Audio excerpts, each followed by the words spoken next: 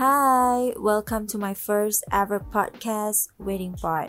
I'm Nordina, your host, and I hope that you're listening to this podcast while waiting for a bus to arrive or maybe grab food.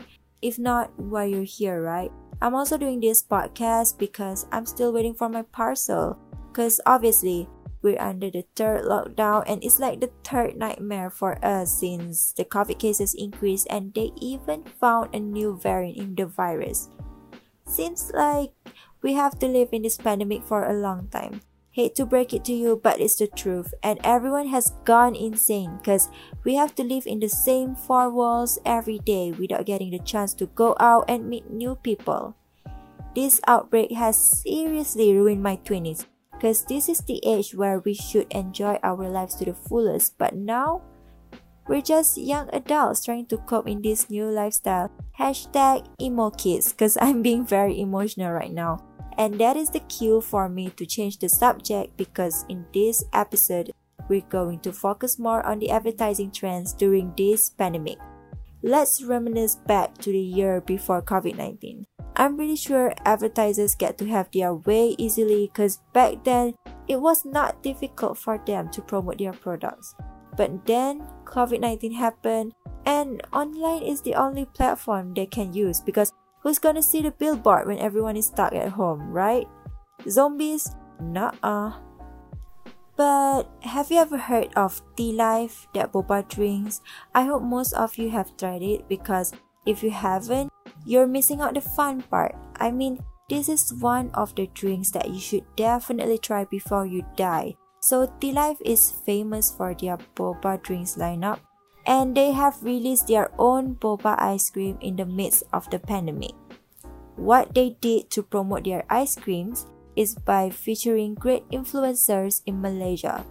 This is a very good approach because influencers have their own followers and they do need a good content to share with other people. So Tea Life is one of the brands. This is like a win-win situation for both parties because influencers and Tea Life get to gather more attention from the audience. And of course, this has caused a huge trend where everyone keeps trying to find a store to purchase the Tea Life ice cream boba in order to share their experiences on social media. I myself have went to a few stores before getting to know how it really tasted like and not gonna lie, it's like the best ice cream I've ever tried aside from Baskin-Robbins. And that was in 2020. But recently, Tea Life has once again stirred up our pandemic lives with a new product which is Mi Goreng Boba. I know, right? It sounds absurd, like boba drinks are fine, but Mi Goreng Boba? What?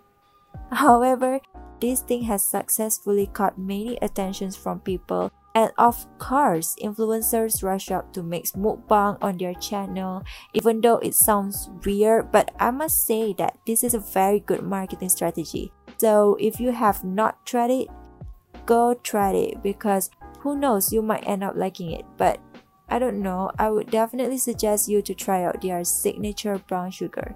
It is my favorite drink. Chop chop!